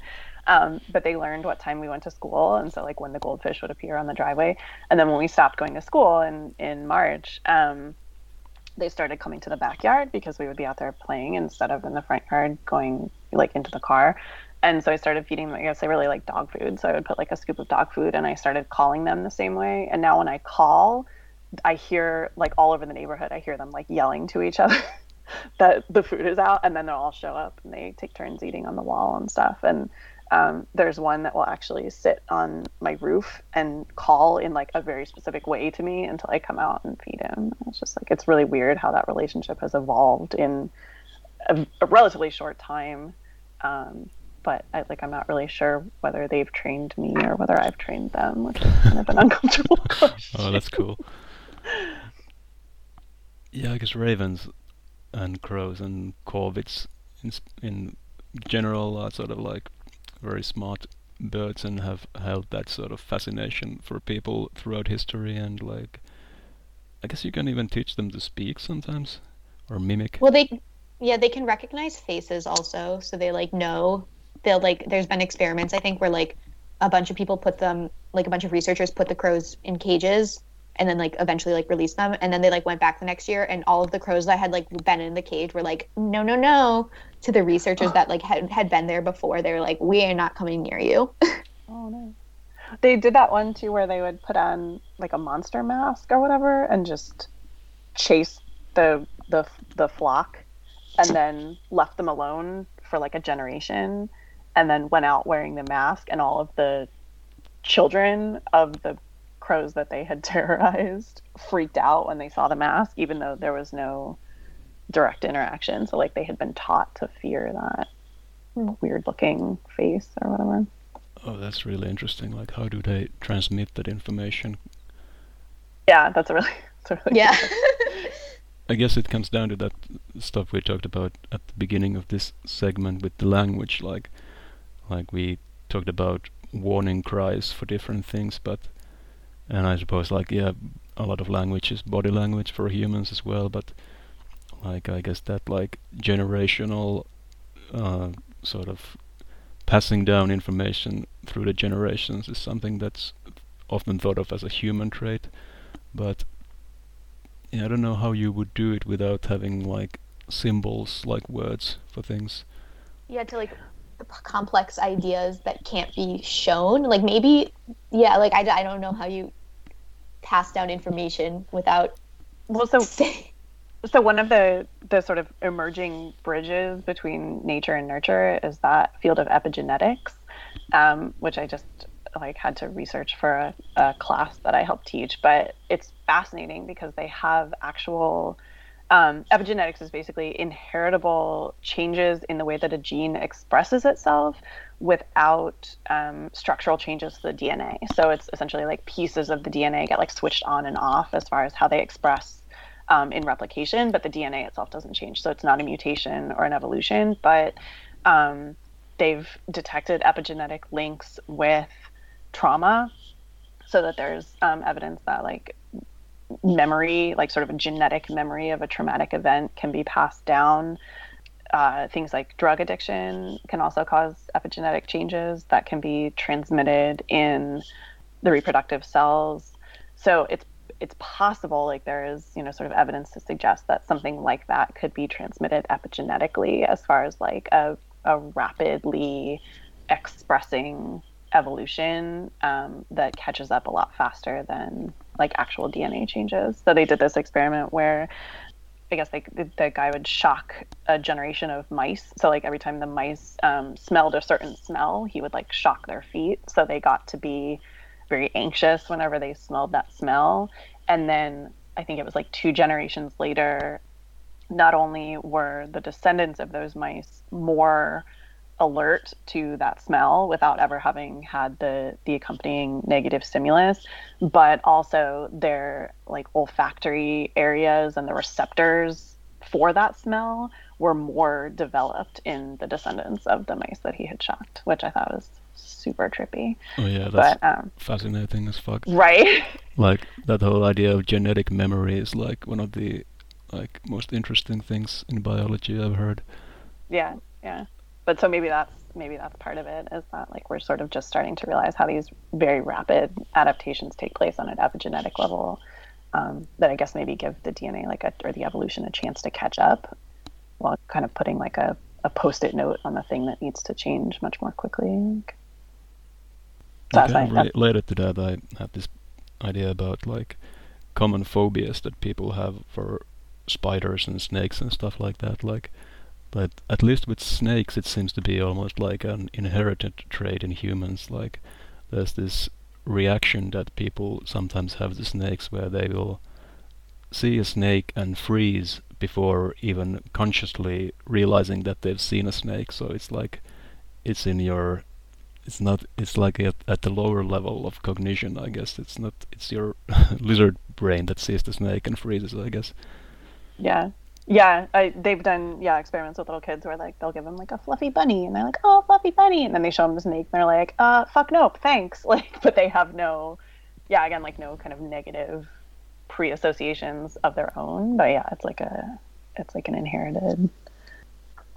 When I was for my 30th birthday, shut up, We we went and stayed at an animal sanctuary, and it was animals mostly that had been rescued from like movies and stuff, so they had like lions and elephants and stuff like that, and they had hyenas too, and you could stay in like kind of a glamping tent overnight, like on their property, so you could like hear the lions roaring and stuff. And in the middle of the night, one of the hyenas started like losing its mind over something, and I woke up in full flight mode. Like I had been sound asleep, and as soon as that hyena started screaming or whatever it was doing, like my heart was racing and I was sweating, and I was like, it was crazy. And I'm like, as far as I know, I've never had a negative experience with a hyena. But clearly there was some kind of like some sort of memory in your blood came awake. Yeah, it was crazy. It was really intense. Okay, but cool. Had you seen The Lion King before going on this? Yes, but I can't say that, Bonsai or Shenzi or Ed ever elicited quite that level of terror in me. Well, yeah, hyenas are really like, they feel sort of demonic to me, like the cackling and like the way they look. They're like hellhounds in a way, like they're very sort of monstrous type of animal to me. Yeah, I completely agree. I think it's because they're sort of like in between a cat and a dog. Like they're very difficult to categorize, even like morphologically. You look at them and you're like, what the hell is that? And then they make these kind of human-esque sounds that are very demonic. Once again, apparently my genetic makeup agrees with you because it was really crazy. I guess we could talk a little about like that idea of like separating animals into good animals and bad animals or evil animals that we have in culture. Like I suppose like these predators and like creatures of the night have traditionally been associated with evil. Like for example, demons often have like bat's wings and stuff like that, and angels are like have pure white wings of birds instead. And I mean, I guess what kind of good and evil separations between animals do you think there are? I think one of them is definitely like the predator versus the prey. Like most prey animals, especially I was going to say non-carnivorous, but I guess all carnivorous animals are technically predators to an extent. But like, okay, you got like cows, sheep, like all of those are seen as like very either neutral or like pure because they don't have to kill, I guess, is like probably like the cultural mentality for humans as to like why they're not necessarily portrayed as like a bad thing.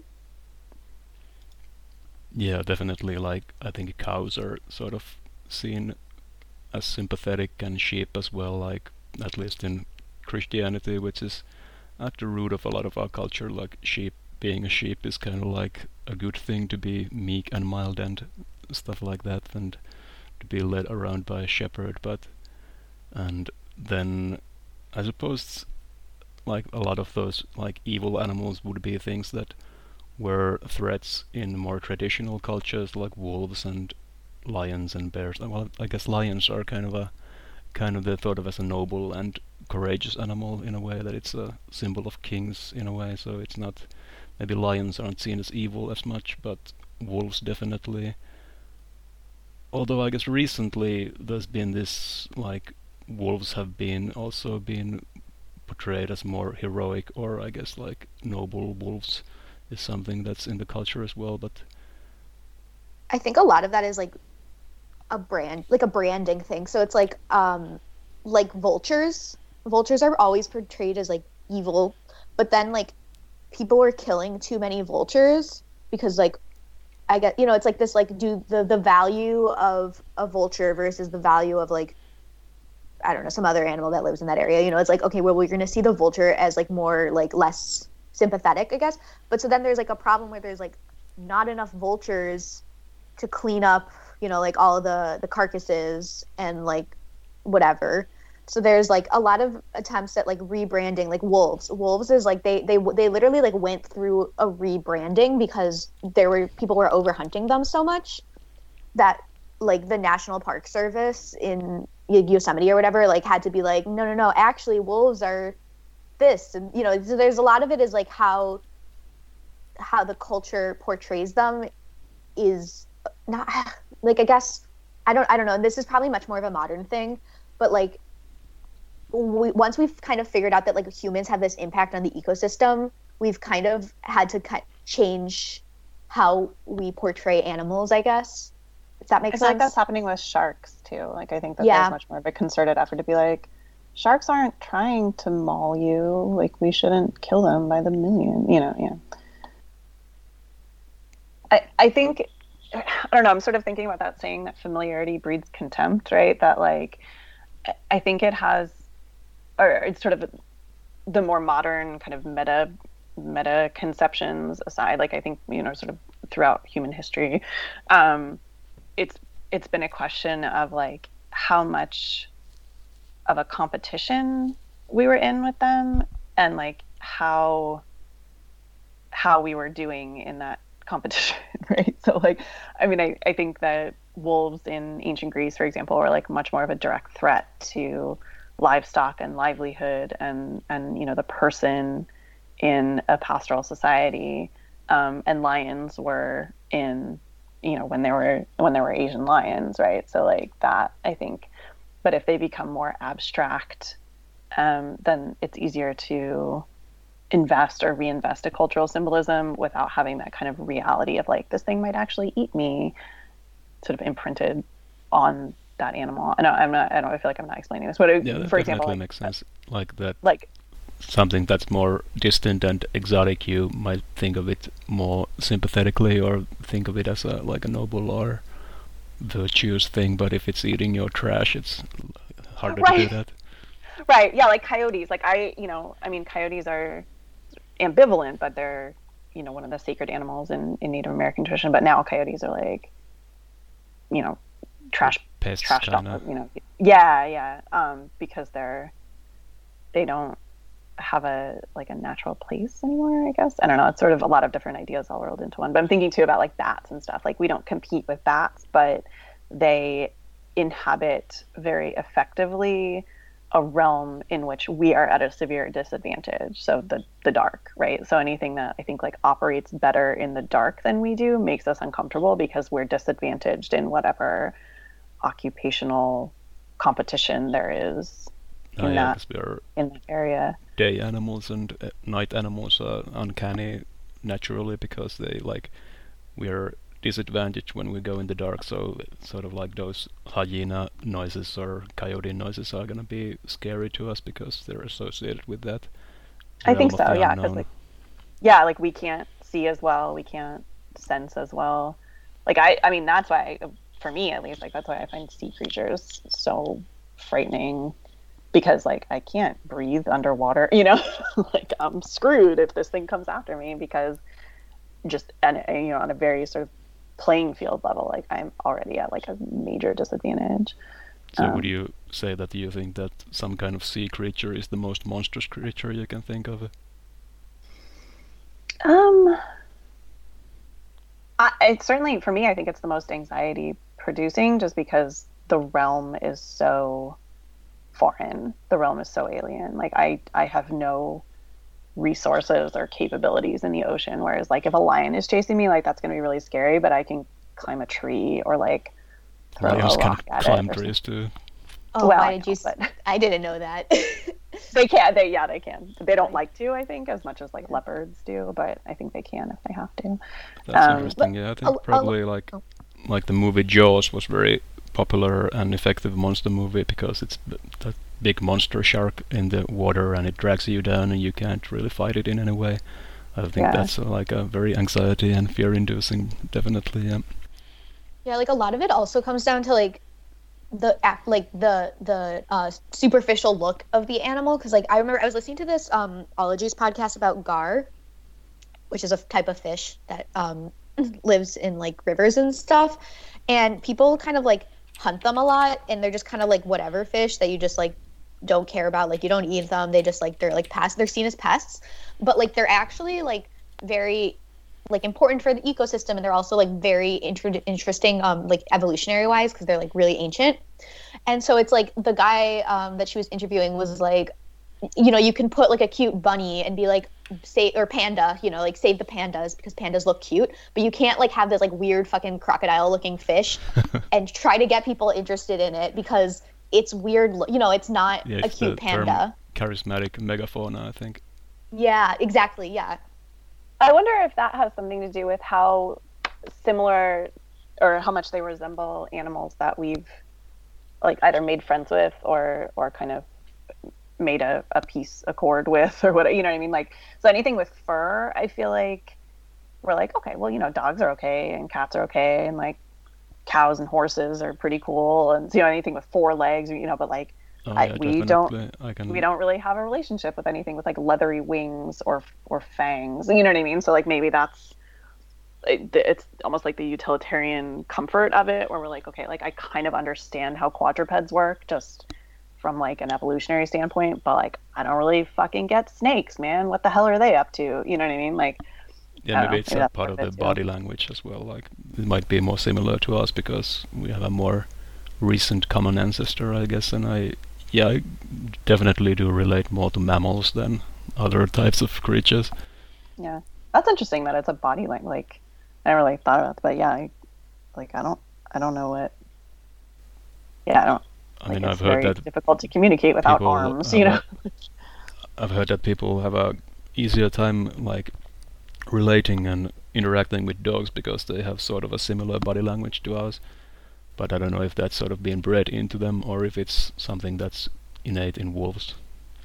It's probably both. I mean, I'm sure it's reinforced through domestication and breeding. And so like kind of what we were talking about, how they mirror like the expected reaction or the reaction that we, project on them.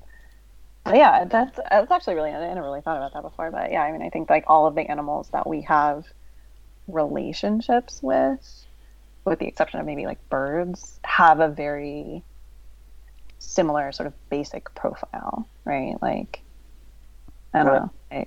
But it's like even birds walk on 2 legs. That's true. Domestication tends to lead to features that tend to affect humans. So, like in domestication of foxes, only ones ever to be properly domesticated by the Soviets. Even they started to develop more baby-like faces as time went on, and other sort of mirroring techniques. So it does seem to be part of a process of domestication that animals go through that causes them to have these sort of features. Yeah, I read an article about that. It's like because they need to appeal themselves to us, so they like have to be cute. It's like with babies, like baby animals and baby humans. Like if they were kind of weird looking, like we probably wouldn't be as inclined to take care of them. Which sounds terrible, but it's like that is like an appeal that they have. Yeah, no, it's an evolutionary like 3 things. It's large eyes, round features, and helpless movements. That's like the 3 features of cuteness. Aww. I'm picturing like some amorphous creature like making those things, and it's trouble. I'm just picturing a turtle on its back because that's really cute. Because it can't flip over. Yeah, I guess it like makes you feel.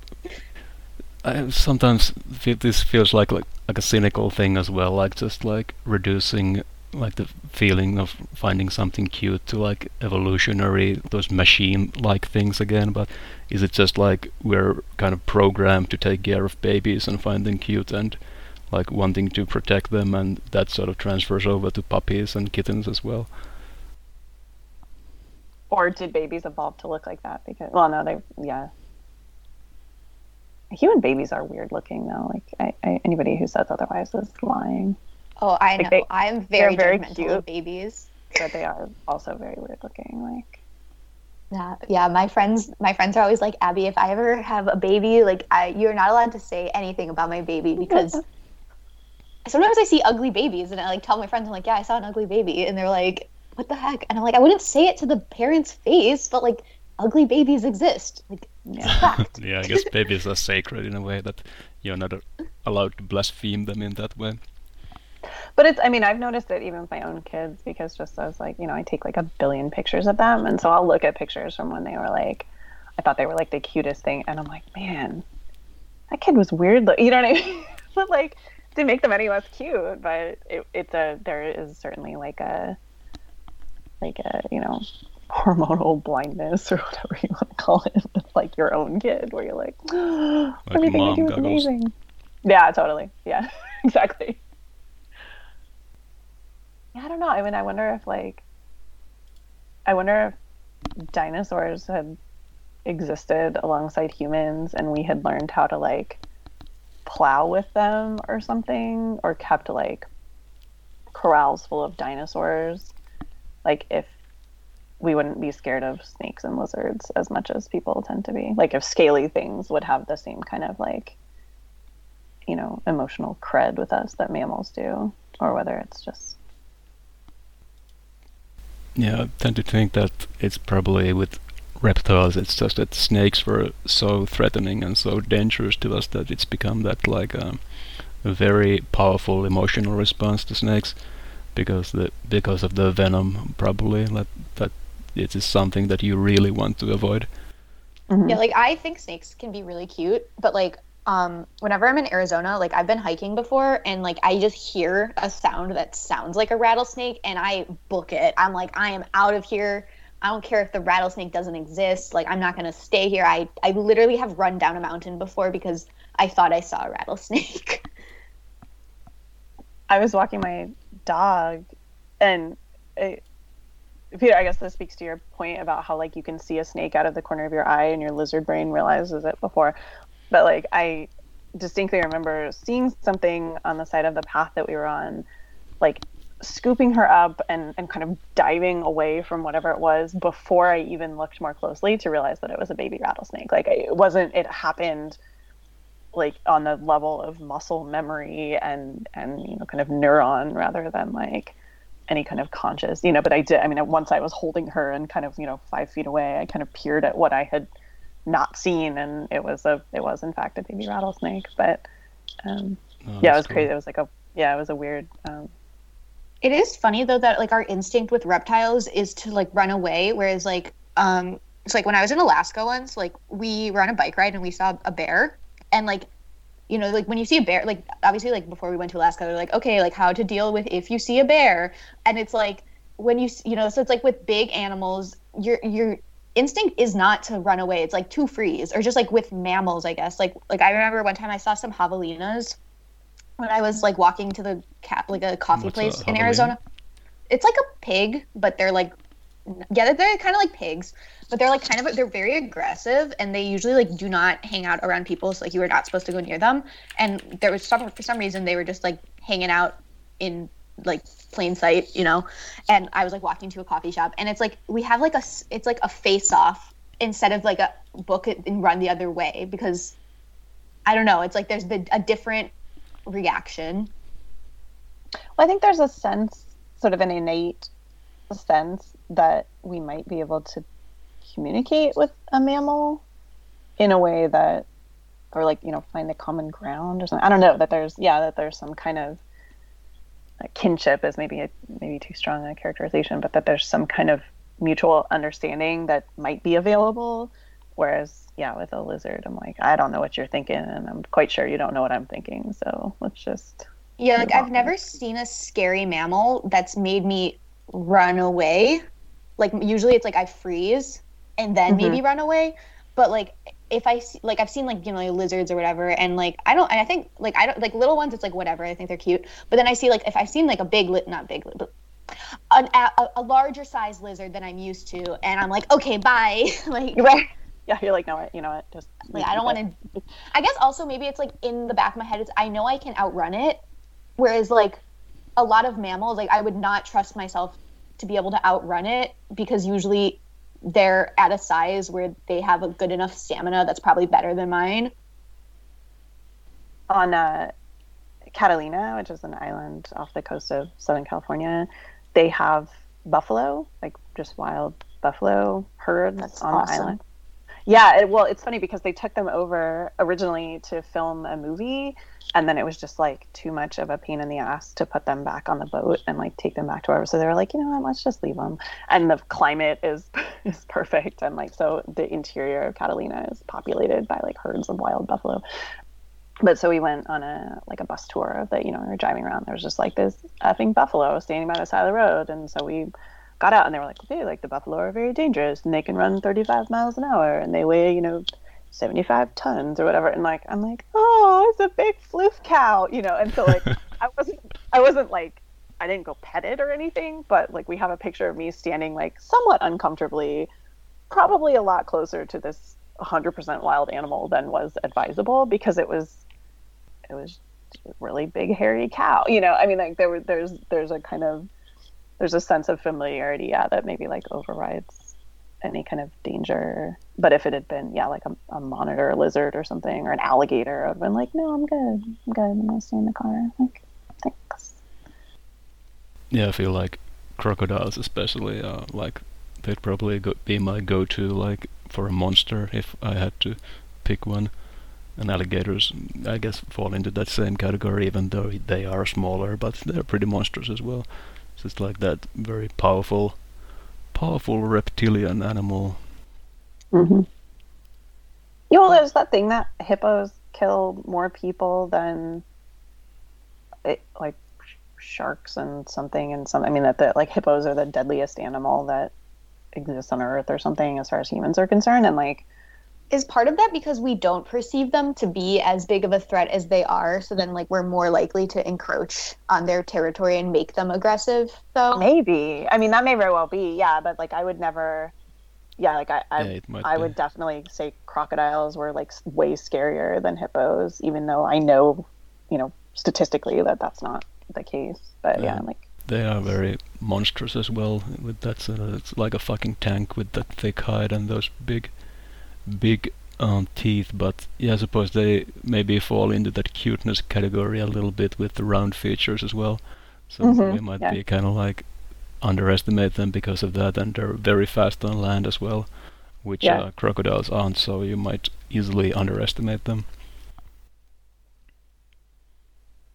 Okay, I think this has been very fun, but I think we gotta start wrapping up soon because we have time constraints here.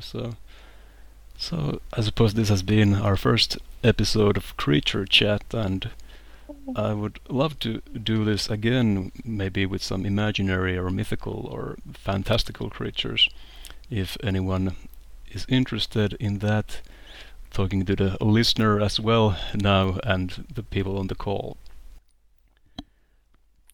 And do you guys have any upcoming podcasts you'd like to plug here at the end? We're still trying to plan a seminar of Ice and Fire on monsters, which might overlap in some interesting ways with upcoming episodes of Creature Chat. That definitely has some overlap. Yeah, so that is in the works, and I'll put out the call and the reading soon. I think probably in the next few weeks, but fingers crossed. Yeah, I don't think that I have anything on the schedule. Cool. Also, I looked it up, and javelinas are actually peccaries. I did not know that. So can this be our errata section? So animals don't eat the placenta. I mean, animals don't bury the placenta to hide it. They eat it, but they do like shove babies out of the nests and stuff to remove the traces. And also, I learned that not only do prairie dogs have a different word for humans, apparently they name them, like they did this experiment where they differentiated calls by the color of the shirt that they were wearing. So it wasn't just like human, it was like human in a red shirt, human in a blue shirt. Yeah. Nice simultaneous podcasting research there as well. Thank you very much. I'm curious how well their vision is, if like what colors they can perceive, and then how that plays into it. I think it'd be funny to try and trick them, like if you put on like a gorilla mask or like a, something like, dressed normally but wore like great big wings or something, that they would be like, and I don't know what the fuck is over there, like. Yeah, Yep. the finer points of fooling prairie dogs.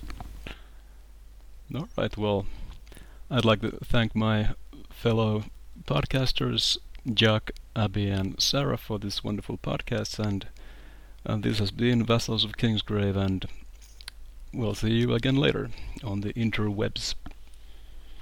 Bye. Bye. All Thanks right. for hosting Thank you this. very much. Yeah, thank Yeah, you. this was really fun. Yep. I can talk about animals for hours. We did. I know. Yeah, I definitely learned some stuff today, and it was a really interesting discussion as well. Got a little dark and deep at some points, but Good. that's okay. I do think it's funny that we're all talking about animals and like none of us are qualified as like having any science background with animals or animal behavior. Yeah, that's true. We're just like, I heard a thing. Well, that's how you learn. Well, I suppose Okay. we would have to have a teacher who would correct us, but yeah. I did think about becoming a zoo archaeologist for a hot second, but then I decided no, because I'm bad at biology. Yeah, that's pretty much what killed my marine biologist. Yeah. Too, so. Yeah, did you Think say off that science. you were digging up some reindeer bones a few summers ago, Abby? So I didn't do any digs, but I used to clean the bones for the grad students that they did on digs, and then I took a zoo archaeology course where we had a bunch of like the bones from a lot of the digs that my professor did, and we had to like, it was mostly like he already knew everything about these bones, and then we had to like figure them out. You know, it's like we had to age all the caribou teeth and like determine like what type of hunting style was used to get the like kill the animals and that kind of stuff. So like I on think the that- different types of cuts on the bones, you would determine it from Yeah. those? Or like where, or he would be like, okay, like these bones were found in like this site, and these bones were found in this site. So like, what can you determine based on that, and like that kind of stuff. I think just the fact that the discipline of zoo archaeology exists is such an interesting tie-in to some of the stuff that we were talking about, because archaeology is usually, correct me if I'm wrong, but isn't it usually the study of like human, Yeah. ancient human constructions and tools? So like and, zoo right. archaeology is like how humans interacted with the animals. Yeah, no, it's just so interesting that wouldn't Yeah. be paleontology, right? Like it would be a very Yeah. specific, yeah. I mean, it comes back down to like why archaeology in North America is considered a part of anthropology, whereas like in Europe it's its own discipline in the sciences, and like Yeah, that's interesting. when everything broke off and the whole thing. Yeah, that's very cool. Yeah, that's my favorite thing to do on Wikipedia when I look up an animal, is go to the relationship with humans part and just like see the different like ways that the animal has been depicted in the past, or like what they're used for, and if you can find like archaeological evidence of the animal in the past, and like those like medieval bestiaries of like how they would draw the animals. Yeah, Like they got so much shit wrong. yeah. For Yeah, sure. no, I really like the whole, like every time there's a new discovery about like they recently learned something about horses, and like how the horses how horses were domesticated, that they'd like kind of been wondering for a while with like Mongolians, and it was like, wow, that's really cool now. Like I just think that stuff is cool because animals are so important in human evolution, so I liked learning about that. Okay, I have to go play D&D now. Okay, I do love the bestiaries, because like imagine drawing any number of animals from a description, right? Like the elephants in particular. They're like, well, it kind of has like a trumpet on its face, and so you got like this half pig, yeah. like thing with what is actually just like a trumpet drawn on its face. Like, I mean, okay, but that's not exactly what we're. Yeah, I think I remember the exact drawing that you're talking Right? about. Yeah. I saw this awesome one about beavers today. I'm gonna link it in the chat. Like they're always like, oh, so it's like a type of dog, or like Oh yeah.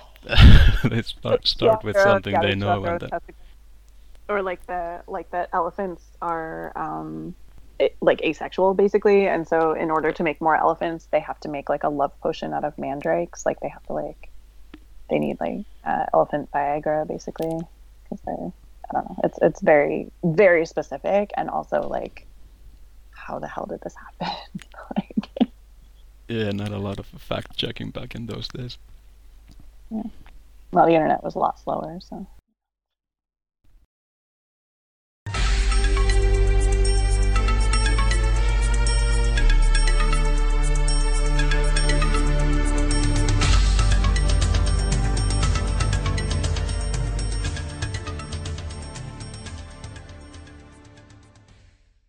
Blood carries power, strength, knowledge,